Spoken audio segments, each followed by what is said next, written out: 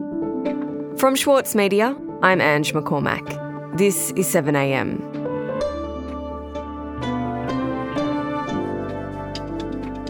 At shareholders' meetings for News Corp and Fox Corporation this month, for the first time, Rupert Murdoch wasn't the star of the show. The meeting signified that the transition of power from the 92-year-old mogul to his eldest son, Lachlan, is complete. So, how has Lachlan used his first moments of power? And what were Rupert Murdoch's parting words to end his 70-year-long media career?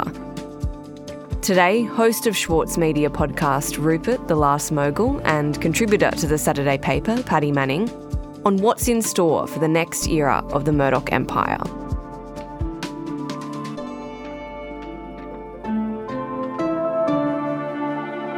It's Monday, November 27.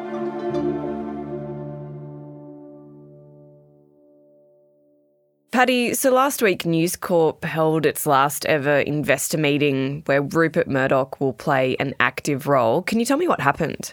Well, it was a fascinating meeting, Ange. It was all online, so you could only listen in to the webcast. I will now introduce Mr. Rupert Murdoch, Executive Chair of News Corp. Good morning. But it was an interesting meeting because it's a symbolic moment in Rupert's career. It was his last annual general meeting for News Corporation and professional appearance as executive chairman of the company, which was the company, that he took over 70 years ago and built up into the world's first global media empire. So it's kind of historic. The world is facing multiple international crises that demand attention and understanding.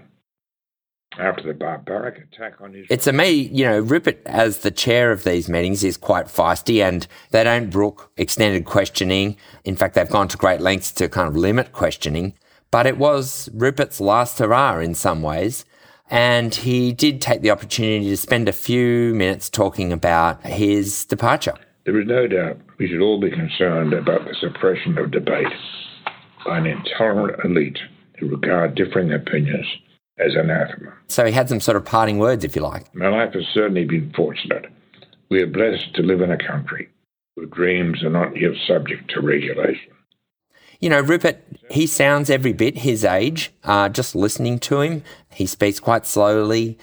Just getting through the formal business of the meeting itself sounded like a bit of a strain for him. But he still has that characteristic turn of phrase and... sort of in a defiant tone, Rupert said the best is yet to come for News Corporation.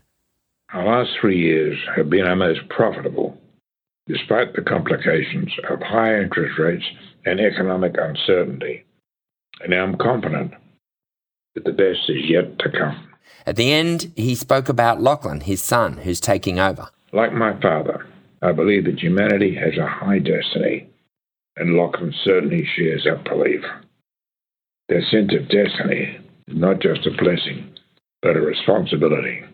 But Rupert was also keen to mention that he still wanted to be involved in the company. He's not stepping away completely. He's continuing as chairman emeritus. And then at the end, he did let a few small shareholders ask questions. And one question was, did he have any regrets? Our next question. Rupert, congratulations on your remarkable 70-year career. What are your favorite News Corp memories, and do you have any regrets? His answer was very certain. Very few. Very few regrets. Thank you. Quite notable that he didn't actually answer the bit about his favourite memories. Maybe he's forgotten them. Maybe he's forgotten all the highlights. 2 days later, there was another annual meeting, this time for the other arm of the Murdoch media empire, Fox Corporation. And Rupert's presence there was very telling how the transition of power to Lachlan was complete.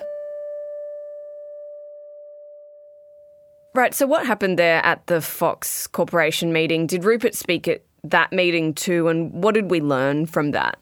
Well, not at all. He didn't say a word, Ange. It's the first Fox Corporation AGM where Rupert was not the centre of attention. In fact, he was watching from the audience. And in classic, Fox style, they paid tribute to Rupert with a 5-minute long video of his life, his extraordinary 70-year career. His life's work shaped the world we know today. Whether in film, television, internet or print. We are informing, entertaining and inspiring people around the world. And Lachlan, of course, made a big deal of thanking his father. Dad, on behalf of the Fox Board of Directors, the leadership team, and all the shareholders who have benefited from your hard work, we thank you for your vision, your insatiable curiosity. Lachlan also made a point of saying, as Rupert had done in the News Corp meeting, that Rupert wasn't backing away into the shadows. He would still be hands-on and provide, quote, counsel and contribution. The first matter to be acted upon by the stockholders is Proposal 1, the election of directors. The board has nominated Tony Abbott. For Australians, a significant moment was Tony Abbott's official elevation to Fox's board, approved by shareholders at the meeting. If elected, these director nominees will each serve a one-year term expiring at the 2024 annual meeting. There's always been an Australian as one of the independent non-executive directors at Fox, and Tony Abbott is a very close friend of Lachlan Murdoch's and will now serve as the kind of notional Australian representative and get more than $500,000 a year to do it, by the way. And after paying that tribute to his father, Lachlan pretty quickly got down to business and the formal agenda for the meeting. Right, and so at these two meetings, Lachlan Murdoch was kind of centre stage, and that's how it'll be from now on at both Murdoch media companies, which has been a long time coming, this moment. What state has Rupert left those companies to him in? Well, you'd have to say both companies have got structural challenges, and Fox Corporation in particular, it's under a cloud, if you like, because they have this year had to pay a record $787 million settlement to the voting machine manufacturer Dominion as part of the fallout from the Trump campaign's claims in 2020 that the election was stolen from them. And Fox aired on multiple occasions on Fox News claims that were baseless, that Dominion voting machines had contributed to the election being stolen from Donald Trump, shaving votes off to Biden. And there's another voting machine manufacturer that's got an even bigger claim of $2.7 billion Smartmatic, that is still to be resolved. It's a similar claim. It's going to be heard in court in a different jurisdiction of New York in 2025. But there could be another huge damages payout or settlement as a result of that litigation. And there are a bunch of other cases related to the big lie coverage that are also in the works, including from some shareholders. So there was a question at the Fox Corporation meeting about what the company was doing to make sure there was no recurrence of the payout that we saw with Dominion. So there was one question on that. But it sort of does colour, this moment as Rupert steps down, that all of this litigation is still on foot. And of course, all of that is happening in the context of an incredible 2024 election cycle where, democracy really is at stake in the United States. There is no doubt that Rupert, he is leaving some difficult, thorny issues for Lachlan to resolve. And I think we've already seen Lachlan show that he is ready to take charge, and he's not going to be the leader that his father was. He's going to be his own person. After the break, the big first move Lachlan made after Rupert stepped down from his media empire.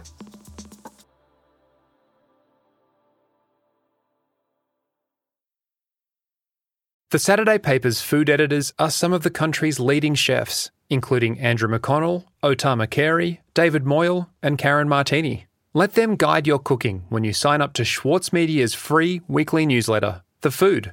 It features the latest recipe from the Saturday paper, along with a selection of seasonal dishes suitable for all cooks. Subscribe today at thesaturdaypaper.com.au/newsletters. As a 7am listener, you're already familiar with many of the journalists who work for the Saturday paper. For a limited time, subscribe to Australia's leading independent news source, the Saturday paper, and you'll receive the Saturday paper's stainless steel coffee cup, made in collaboration with Fresco, for free. Subscribe from just $2.10 a week. Simply visit thesaturdaypaper.com.au/offer. So, Paddy, Rupert's son Lachlan is now in charge of the Murdoch empire. He's only newly in the role, but how has he used his first moments of power to show us what his era is going to be about? Well, it's interesting, Ange, because Lachlan has always been described as the dutiful son. Even though, he has had his moments. Back in 2005, he quit the empire, although he stayed on the board of News Corporation. But he did quit the empire, walked out, and he was in Australia for a decade then doing his own thing. But he has always been kind of considered the most dutiful son, and back in the 90s, Rupert certainly talked about him as the favoured successor. As his eldest son, he was the first among equals, was the quote that Rupert used. And he's kept his kind of focus on the business. He's quite different to his father in that he's not the all-powerful, highly interventionist editor-in-chief figure. He doesn't see that as his role. And he's not quite the same kind of kingmaker, whereas Rupert has always been seen as a power broker behind the scenes. But interestingly, straight after these AGMs, he made a very public display of his own leadership style. He personally went to Ukraine to meet with President Volodymyr Zelensky and travelled with Fox journalist Benjamin Hall and Jerome Starkey, who is the defence reporter for The Sun. Tonight we have a very special story. Correspondent Benjamin Hall returns to Ukraine 20 months after he was seriously injured there while covering the war with Russia. Also on the trip, Executive Chairman and CEO of Fox Corp, Lachlan Murdoch. Benji Hall spoke exclusively with Ukrainian President Volodymyr Zelensky. Quite significant, by the way, that he took one journalist from each company with him into that meeting at the invitation of Zelensky. It sent a very strong statement of support for Ukraine, not only to everyone at Fox News and elsewhere in the Murdoch media empire, but also to that extreme wing of the Republican Party that is opposing further US support for Ukraine's war against Russia. So it's a new direction from Lachlan, and it's hard to think of a similar kind of occasion that Rupert had ever done. In his prime, Rupert would have been up to his neck in kind of congressional intrigue. His way of handling the, Republican debate about support for Ukraine would have been to get on the phone and call the power brokers himself. Lachlan's approach is quite different. He goes to Kyiv to show his support by meeting with Zelensky. And then, both Fox and The Sun and the New York Post and follow up with exclusive stories that come out of the interviews that resulted. And it's interesting that Lachlan is communicating in a different way to Rupert, using these images and public displays to show his position. But what does going to Ukraine tell us about the politics of the Murdoch media empire under Lachlan? Well, what it shows is that, we have seen fringe Republicans, particularly those associated with QAnon and MAGA, that are cynical about Zelensky in Ukraine and lobbying in Congress to vote against further funding for the war. Some have even flirted with pro-Putin rhetoric, and so have Fox News anchors in the past, like Tucker Carlson, who Lachlan has now, earlier this year, fired, his biggest anchor. Quite significant. And it shows that Lachlan is avowedly non-partisan, but all of his donations have been on the Republican side of politics, and he is shaping up as a supporter, I think, of more of your establishment Republicans rather than the extreme election-denying wing of the party. And that is quite significant. I think it's a bit too early to tell whether there's a sense that perhaps Fox News is coming back under Lachlan from some of the far-right controversial positions, particularly embraced by Tucker Carlson, towards something more of the centre-right, which has been its traditional kind of orientation. And that comes, of course, as the Republican primary is heating up, and Fox News will play a huge role in how that pans out.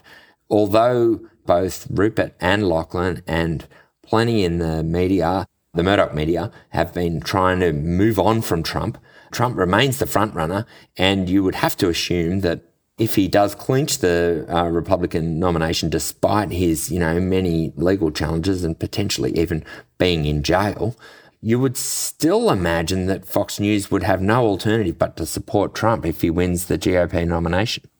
And I suppose underlining all of this is the question of how influential the Murdoch empire will be in the future. You know, Rupert spoke in that meeting we were talking about before about how optimistic he was and that the best years for his companies are ahead of them. But I'm wondering if that's really true, and will Lachlan wield as much influence as his father did? Yeah, well, Ange, I think if you take a big historical view of the Murdoch media empire, that actually the peak came quite some time ago. I think it was in the early years of this century when the company had, spanned 5 continents and reached 3/4 of the world's population. And, the Murdoch media missed the boat on the growth, the explosion of social media that was to come, and Facebook and Google took over. And then you have the phone hacking crisis that splits the empire. And then you have the culmination of all of this is Rupert selling out. In some ways, you could view it as a capitulation. He sells the bulk of the media empire to Disney for $71 billion in 2019. And so what you have now is a much smaller Murdoch media empire, which is left, and it's split between Fox and News Corporation, combined, worth just under $30 billion US. Compared with, the other media giants. That's actually a small player, although it has huge influence still. But it's not the same as it was 20 years ago. So, can the pay television business and the newspaper business continue for another half century or for another century? I think it's hard to imagine. And as I say, Lachlan is a different leader than his father. I'm not sure that he aspires to be the arch media mogul and kingmaker that his father was. But, perhaps his leadership style is evolving, and we've seen, with that visit to Zelensky, perhaps a sign of things to come. It could be that we're about to see a kind of side of Lachlan that we haven't seen until now. Paddy, thanks so much for your time today. Thank you, Ange. You can listen to Paddy Manning's podcast series on Rupert Murdoch and his media empire called Rupert the Last Mogul in its own podcast feed wherever you get your podcasts.